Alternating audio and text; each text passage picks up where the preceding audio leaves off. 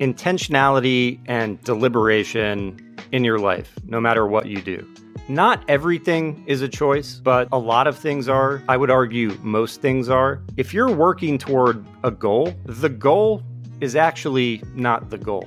The habit formation that gets you to that goal is the real goal. And the goal is the byproduct of the habit formation. To achieve your goals, you have to take action, and taking action is fully within your control. Now, the goal itself.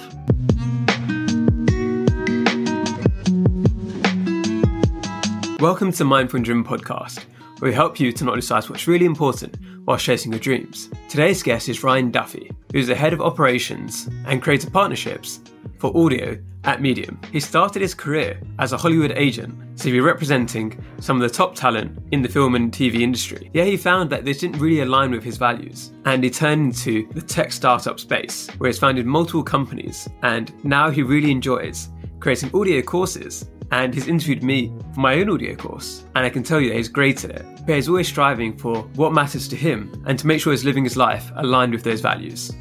I hope you enjoy our conversation.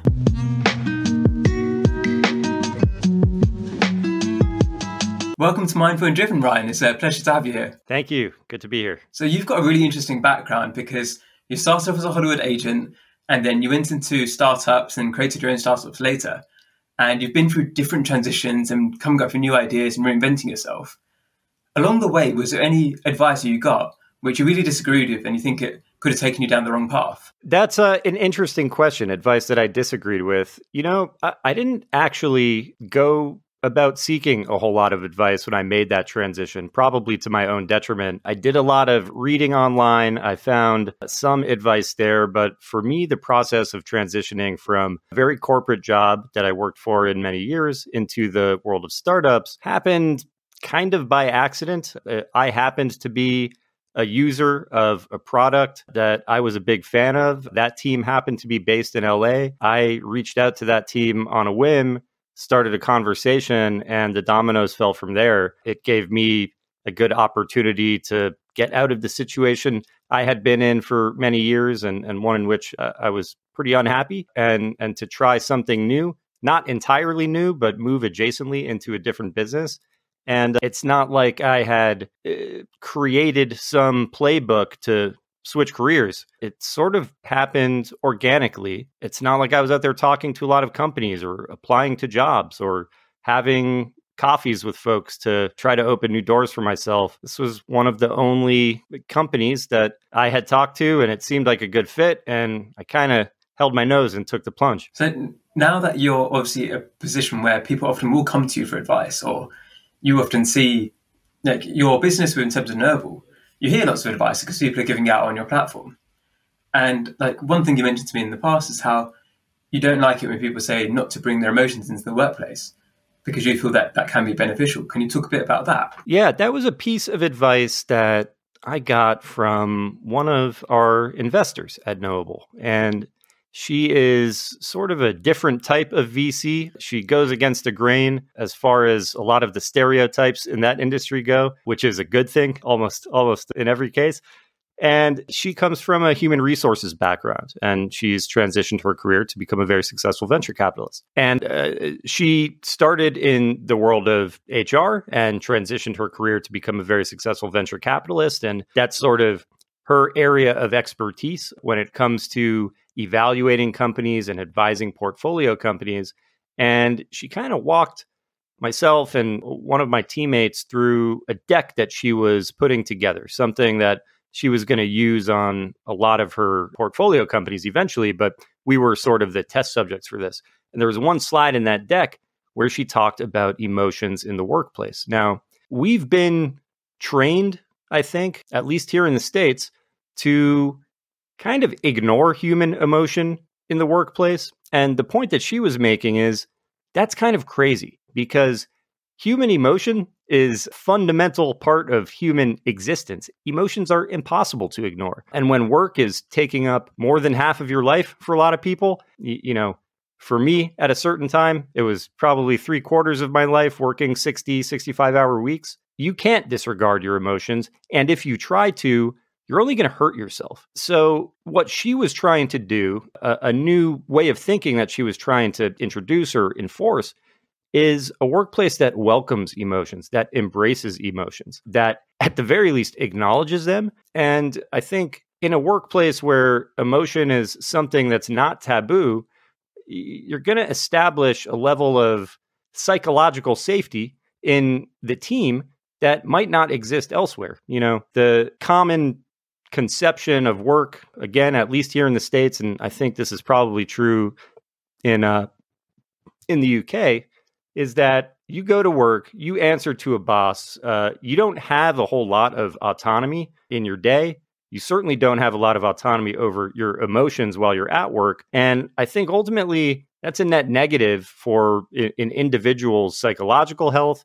And if your psychological health isn't there, you're not going to perform. So it's almost counterproductive from a management point of view to not introduce some level of emotional intelligence into the workplace. And one thing that's heartening to see, it's not just this investor colleague of mine who introduced this to me. Over the ensuing couple of years since she first planted this seed in my head, and when she planted that seed, it really hit me like a hammer. It was like, yeah, that makes so much sense. It's almost crazy to think we're not already operating this way. As I was saying, in the ensuing couple of years, I've started to see the trend line shift, and I've started to see an embrace of EQ, of emotional intelligence in the workplace, especially for managers, for leaders, as something that's newly important and newly prized. So hopefully that trend continues and we can see more embrace of emotion in the workplace. Yeah, I completely agree as well, because my background is more the professional services industry. So in London, that's investment banking, it's consulting, and all those industries, it's, as you said, where people are trained or encouraged to hide their emotions. So they work long hours every day. And what tends to happen is that they then need a release valve.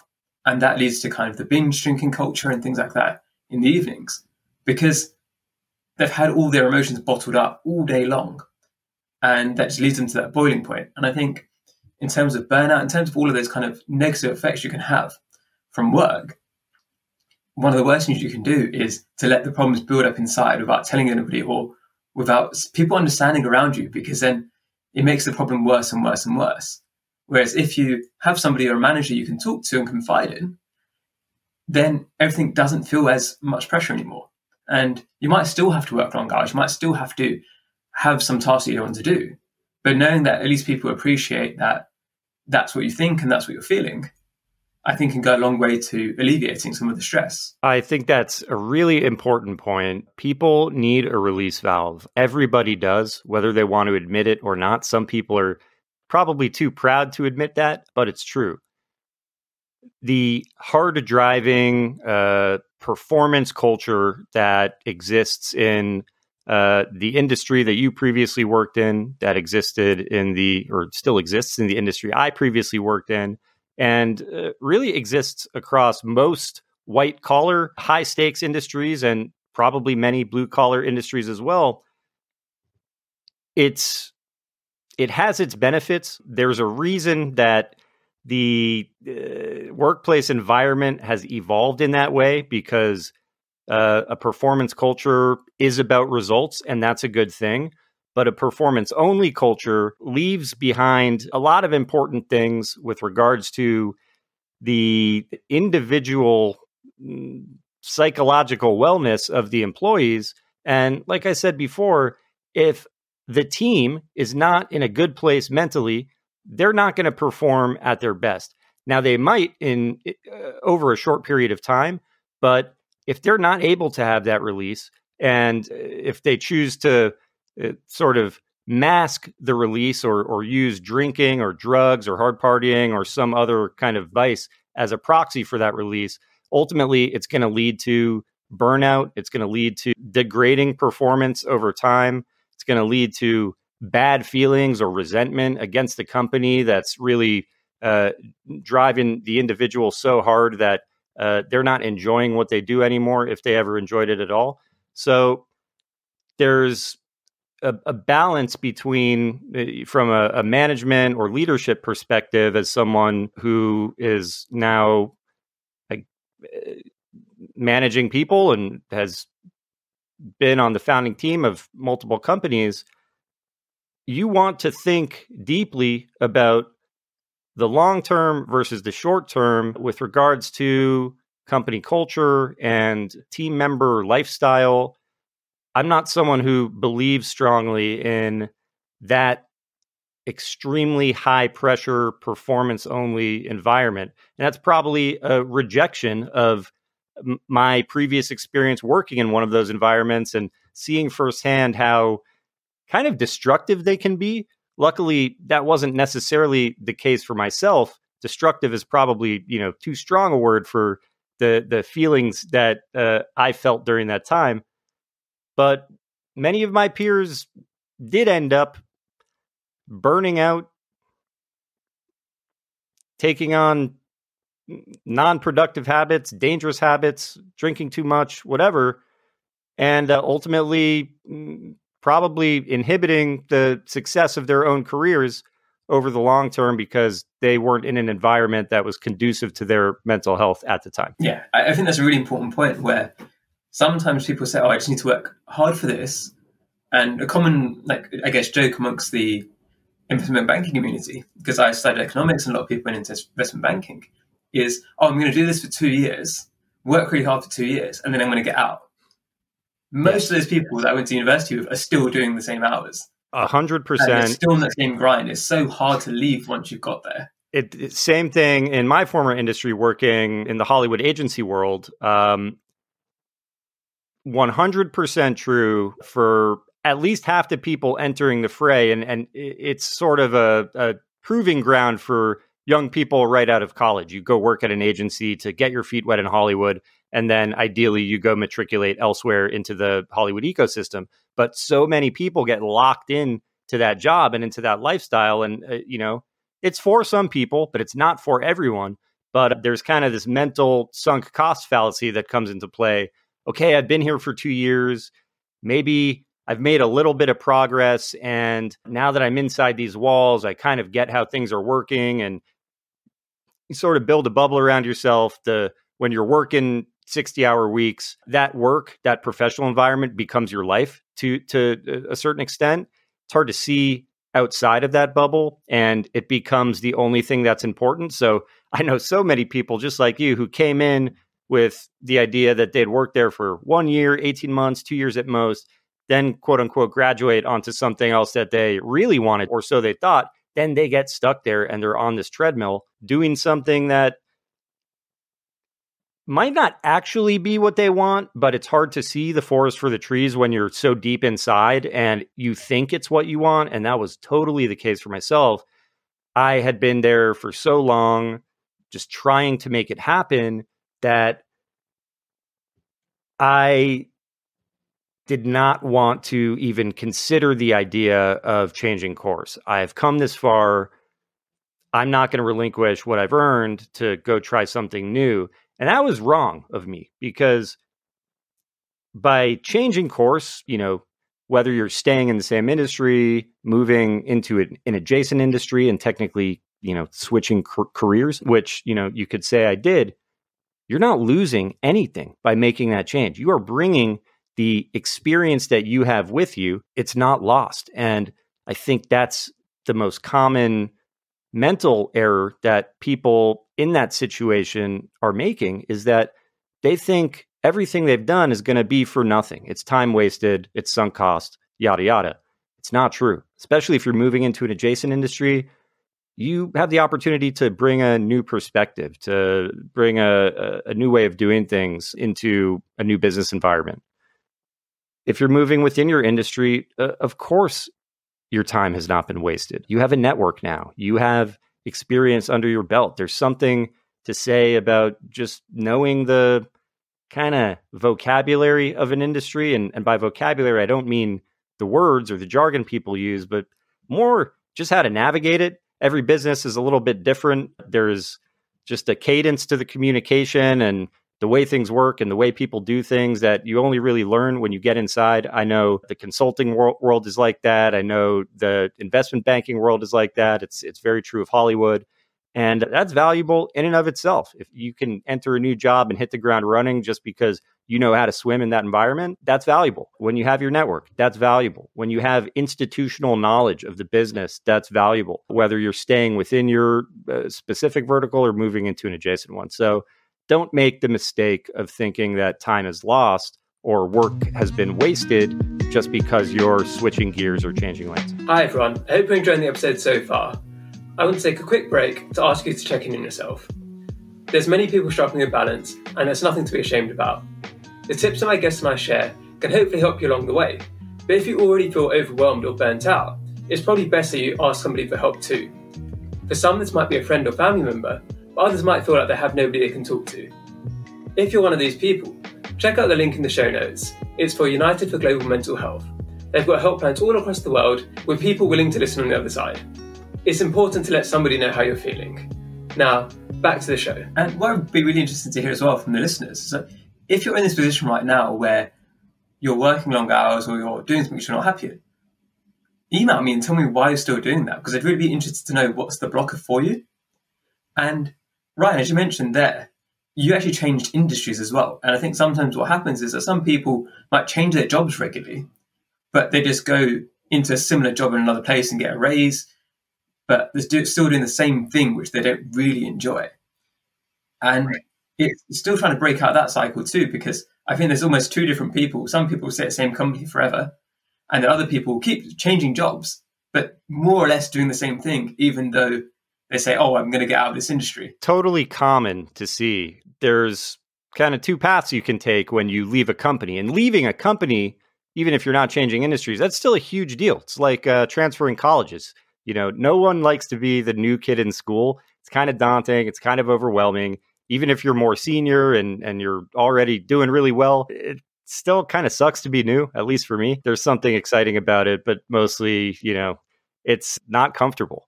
And I see this very commonly where folks are not happy, but they might be doing well, which, you know, those things seem to be in tension with each other, but that happens all the time. You can be doing really well and be really unhappy. You can have, you know, a goal that you set for yourself years ago, not knowing that that goal isn't what you really wanted. And here you are having met that goal, totally unhappy. You may have an opportunity to move to a different company, doing more or less the same thing. Maybe you get a little bump in your title. You're probably going to be getting more money, which, you know, anytime you switch companies, you should probably be working toward a raise.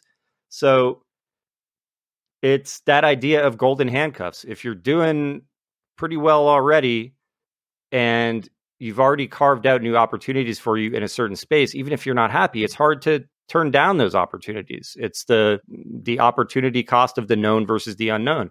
To switch to a new industry, you might not always have the opportunity to make as much as or more than you were making before in another industry. And that's different on a case-by-case basis, but it really comes down to a high level of intellectual honesty and self-awareness, and that's not easy for everybody to ask themselves the hard questions, even if they're okay asking others hard questions. You have to think deeply about, is what I'm doing what I want to be doing 1 year from now, 3 years from now, 5 years from now? Is it going to set me up for success, not financially? Because if you're not happy and it's not getting you there financially, you got to make a change. Getting back to the point you made there about working for a promotion that you don't even want.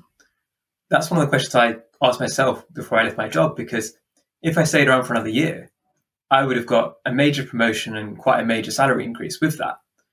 But I looked at it as, well, if I don't want to stay in this industry anyway, what's the point of getting that promotion? So why would I stick around for another year to get a pay rise and a promotion to stay in an industry which long term I knew I didn't want to be in? But it was tempting. I still thought in my head, like, oh, maybe I should just stay for another year just to get that. And I think this is a trap many people fall into, because when you're looking at promotions, when you're looking at responsibility, there's almost no point working for a promotion if that's not the industry you want to stay in anyway. You might as well start working or going towards the direction that you want to work in. Right now for you, like, you've been through a lot of change, you've had the acquisitions, now you're working as part of Medium. How do you find your balances now? Because it's a very different, I guess, perspective that you have than you did before. You hit on something that's really meaningful, important to me, and resonant, and that's identity. So we talked about money, we talked about lifestyle, we talked about personal goals. We didn't talk about identity, and that's really important here too. It's become so common, and I think this is a consequence of sort of really our generation. This wasn't so true for previous generations. Personal identity is inextricably tied to your job, your professional success. There's sort of among millennials, and I think this is true of Gen Zers too, by my observation, there's a pressure to always be thriving, to always be performing at your peak, to just be successful and to be crushing it or whatever. And there's nothing wrong with being successful, but this kind of cultural pressure to perform that productivity or to perform that success is kind of changing the way we think about work. And work is now so closely tied with personal identity. And I felt this myself.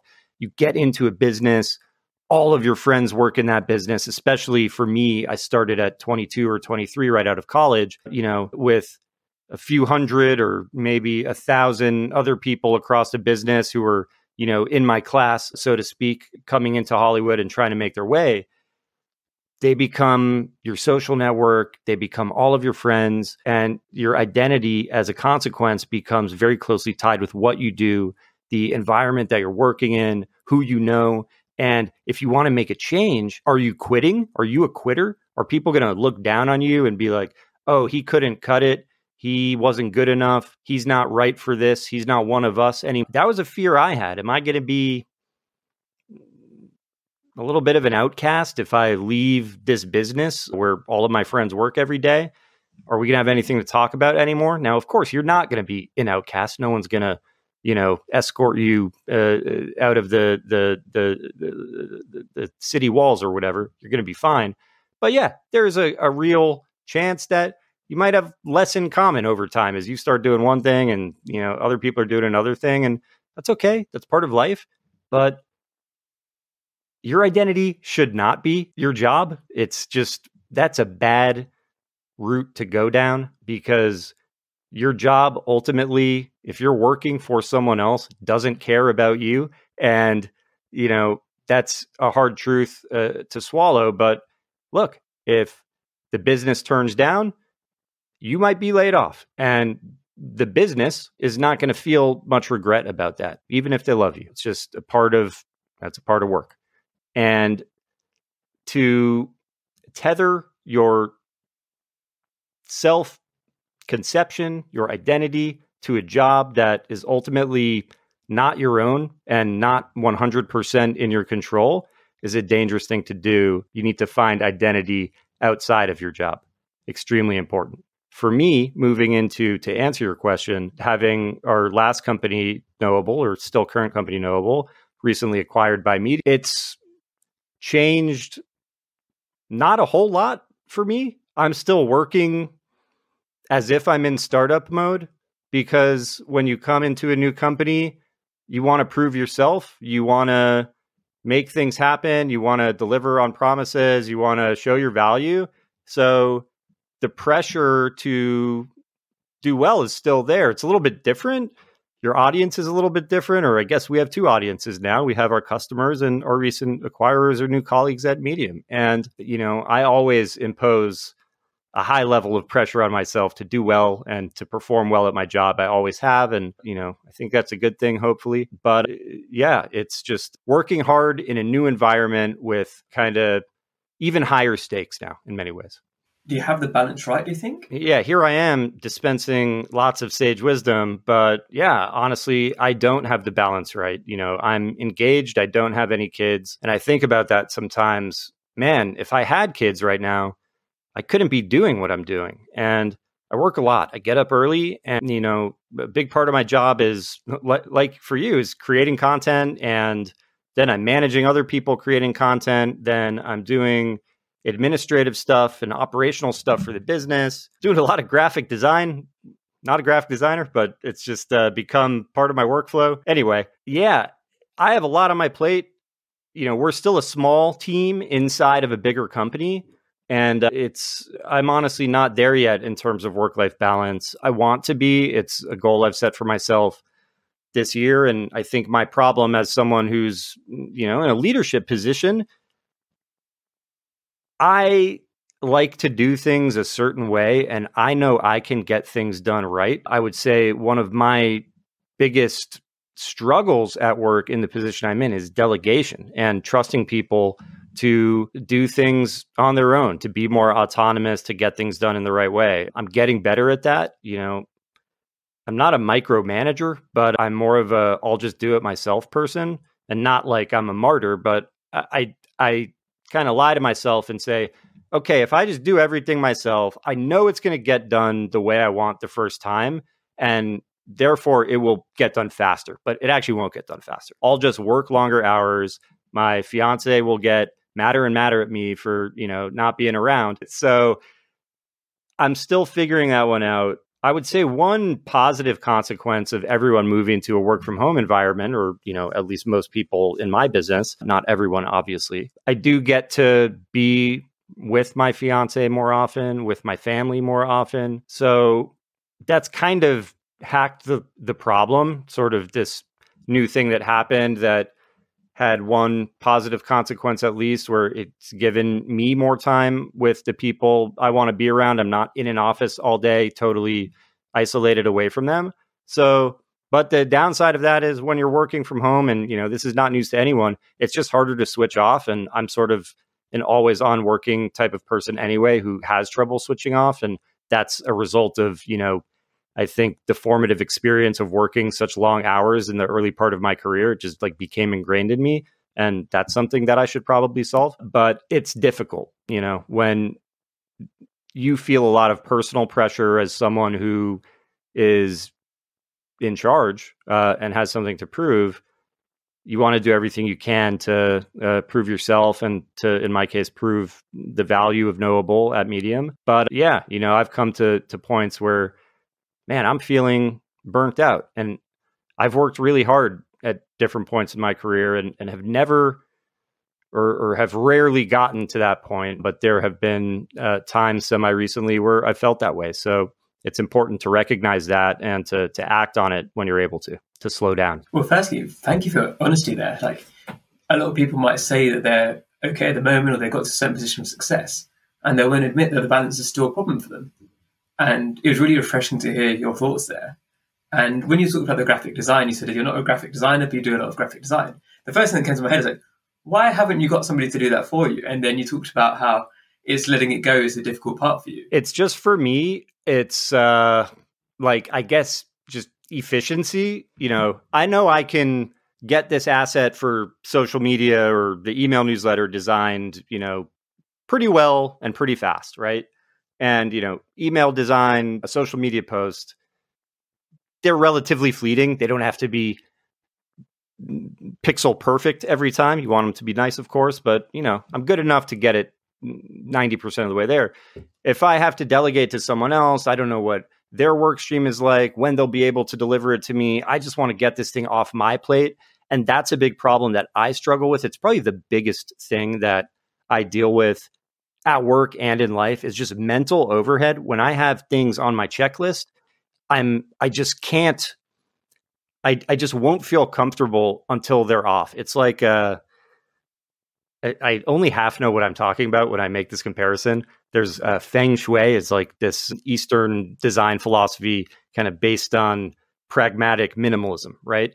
And one of the things that they recommend against is having a lot of stuff under your bed or stuffed away in your closet, even if you can't see it, affecting the space that you're in. And a lot of people probably think that sounds crazy. It's like, you can't see it, why do you care? But literally my entire life, I felt that way. It's I need to have this closet organized. I need to not have all this junk under the bed. Like, it would give me anxiety, which is really weird. But when I learned about these Feng Shui, which I hope I'm pronouncing right, design principles, I was like, oh my gosh, that's me. And that applies to work too. I have all of these to-do lists, for operations, for email marketing, for social, for user acquisition, whatever, all these million different things that I have to do. And as long as they're on that list, if I can see them, I'm just thinking about them. And that's a problem. I don't know how to solve that one. If I could, I'd probably, be a lot happier and have a better work-life balance than I do. I am happy, but it would make things go more smoothly for me, I'm guessing. I have the exact same problem with because we've got 2 podcasts, we've got my writing, we've got my ghostwriting, we've got my freelancing clients, we've got coaching, there's all these different things like my social media, my newsletter. And one of the things I think people often don't realize is that none of those tasks in particular take particularly long. But when they all have to somehow stack like Tetris into one day, that's what gets at me. Because I'm doing one task and in my head I think, oh, I need to do that later. And that creates that sense of pressure, which I guess you feel as well, where you're doing one thing. And while you're doing that thing, you also think about things that are coming later on in the day. And it's, oh, actually, I need to do that too. I need to do that too. And I often find myself adding to my to-do list in the middle of doing something which I'm supposed to be focused and working. And for me, it's like I said, I'm biting the bullet with the delegation, where I'm now bringing on people to do some of those tasks for me. And it's tough at the beginning because I have the urge to just do it myself because I know I can get it done the way I want it to. But when you're training them, like I've just found like they're reacting so well to what I'm saying. And like sometimes I make assumptions and I don't share those assumptions. And that's the thing that I think has really changed, that being able to drive a process. Because once I've been able to write that down and give them the instructions correctly, they've been amazing. And it's just making that jump, which is just so hard. But I think it's the right thing for me. And I think it's the right thing for you too in many ways. It's just taking that step. Totally. You said it's a jump, and it's a jump is a leap. It's a leap of faith to put your trust in someone else to do the job right. And, truly, you can't be successful as a manager, a leader, a founder, an entrepreneur, unless you're comfortable delegating. I would say it's potentially my biggest weakness. As you scale up your business, as you start to grow your portfolio of work, you're definitionally going to be limited unless you learn to delegate and manage. And more of your job eventually should be about managing and delegating and kind of putting the pieces together at a higher level than, in my case, doing the graphic design for the email, So I'm getting better at that. Everything is a process. The idea of that mental overhead kind of interfering with just personal well-being, really, and kind of just like mental calmness, it also is part of my non-work life. I had to get a key copied the other day, and the key making place was kind of far away, and I put it off for a couple of days, and I was just sitting there on my to-do list, and like I was really over-indexing on it. I don't know why. I became like really just annoyed that this wasn't getting done. And it's just one small example of, if you have that kind of mindset naturally, like I do, like it sounds like you need to, you probably need to let it go. But if you can't, you need to make it work. And you talked about that kind of idea of task switching. You might be working on something deeply, and then this other thing pops into your mind. You need to get your key made. And it's like, oh, I have to go over here and put it on my to-do list. And even that 5 or 10-second distraction of, switching screens on your laptop, typing it in your to-do list app or whatever you use, like that's working against you in a more impactful way than you might realize in those 5 or 10 seconds. Task switching is something that I was really guilty of early in my career. And you kind of had to be a constant task switcher in my early jobs because you have a phone ringing over here. You have 10 emails coming in over here, literally every 5 minutes. And you have people walking up to your desk over here, and you got to go to this meeting down the hall over here. And that job was really kind of haphazard. And I won't digress by, making my recommendations for how they can improve efficiency in those workplaces. But, over time, I learned that in order to do my best work, I needed to have deep focus. And I think that's probably more or less true for almost everyone. Batching tasks into certain buckets, that's Tim Ferriss's whole thing about batching work. And, I'm lucky just through my work at Noble, I talk to experts in personal and professional productivity literally like all the time. So, I'm not necessarily the expert, but I'm one degree of separation away from a bunch of them. And I've learned so much. And, I mentioned before, I've always been a little cynical about, writing things down or journaling or whatever. I was always kind of cynical about a lot of this like productivity advice that's out there. And, not for no reason, because there's a lot of bad advice and there's a lot of people you probably shouldn't listen to around these things. But there's also a lot of good advice and a lot of really well-researched or good-natured information that you can find out there that can actually help you, in a way that's approachable and pragmatic.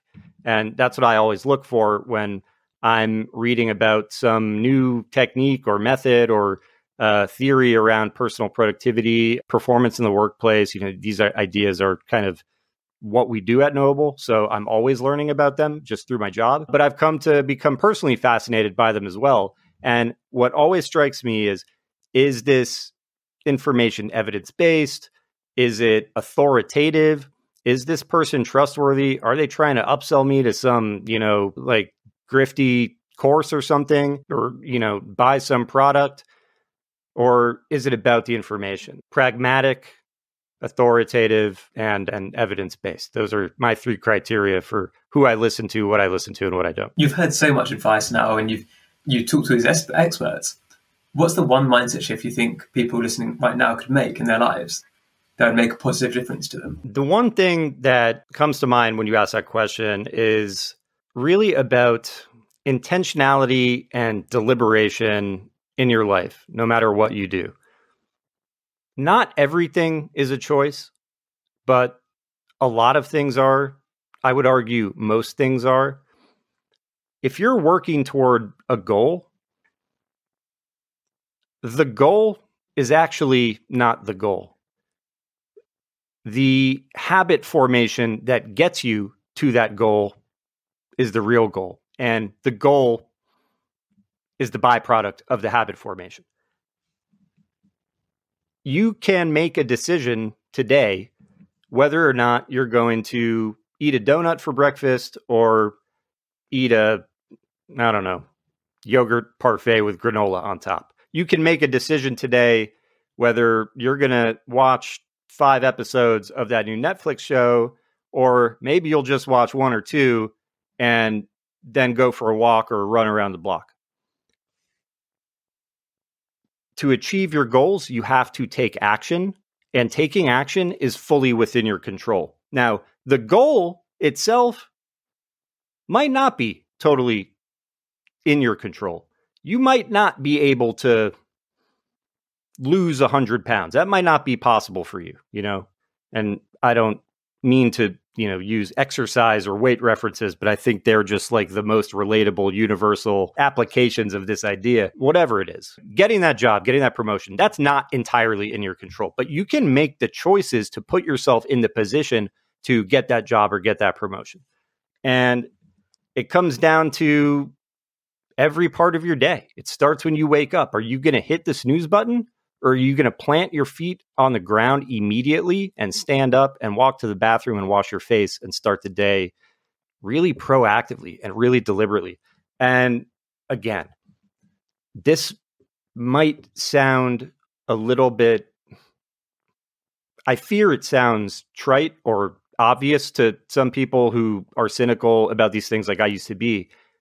But this relatively small shift in awareness about what is and isn't in my control, about what I can decide on and what I can be deliberate about has changed my life, really. It's changed the way I tackle every single day. Now, when my alarm goes off, I'm up.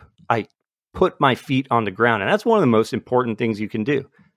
And I make my bed. There's a whole book called Make Your Bed that's like kind of it's seminal in this space. I've always made my bed because my mom made me when I was growing up. Now I can't not wake up without making my bed, but it actually does set a tone for your day. It's these small decisions that you make. None of them are necessarily great or impressive, in a vacuum, but in aggregate, they start to be great and they start to make you great. You wake up, you put your feet on the ground, you make your bed, you start your day with a healthy meal, you drink a lot of water. Everyone knows these things, but not everyone does them, but you can do them. For the most part, most people are able to do these things, hopefully. So, and then when it comes to your work life, you can choose to half-ass it, or you can choose to bust your ass and work hard. And you can choose to let your personal relationships slip away because you're working too hard, or you can choose to be mindful about your work-life balance so that you're not letting the important things in life slip away from you. Now, there are things in life that are outside of our control, a lot of sad things, family things, relationship things. That doesn't apply here. And those things will affect you. But if you can understand what you are able to decide on, what you are able to put yourself in the position to make happen and take action on those, to be deliberate. It's one of my favorite words, deliberate. It can change the way you live, change the way you work, and it will get you further.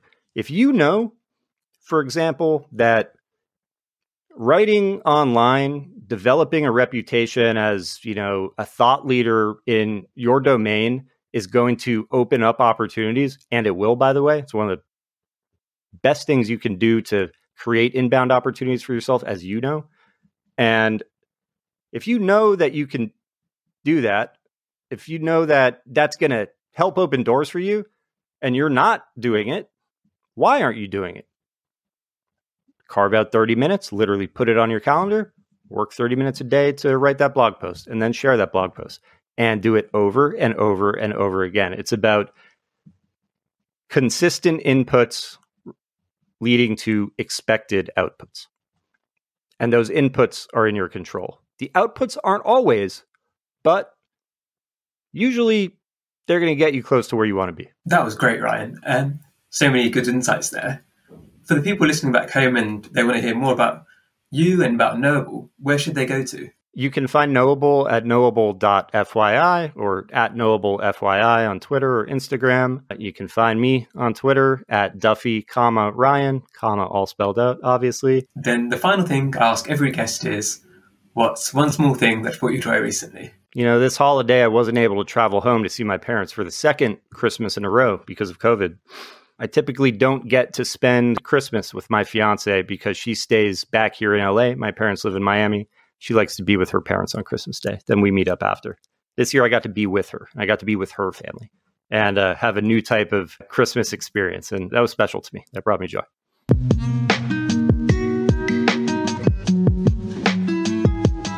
If you're listening on Apple Podcasts, I'd love it if you could leave me a 5-star review. It really helps to get the message out further. Wherever you're listening, it would be awesome if you could subscribe and to share on your social media channels. If you want to see more of my work and advice, you can find all of the links in the show notes. Thank you again for listening, and I hope you have a lovely day.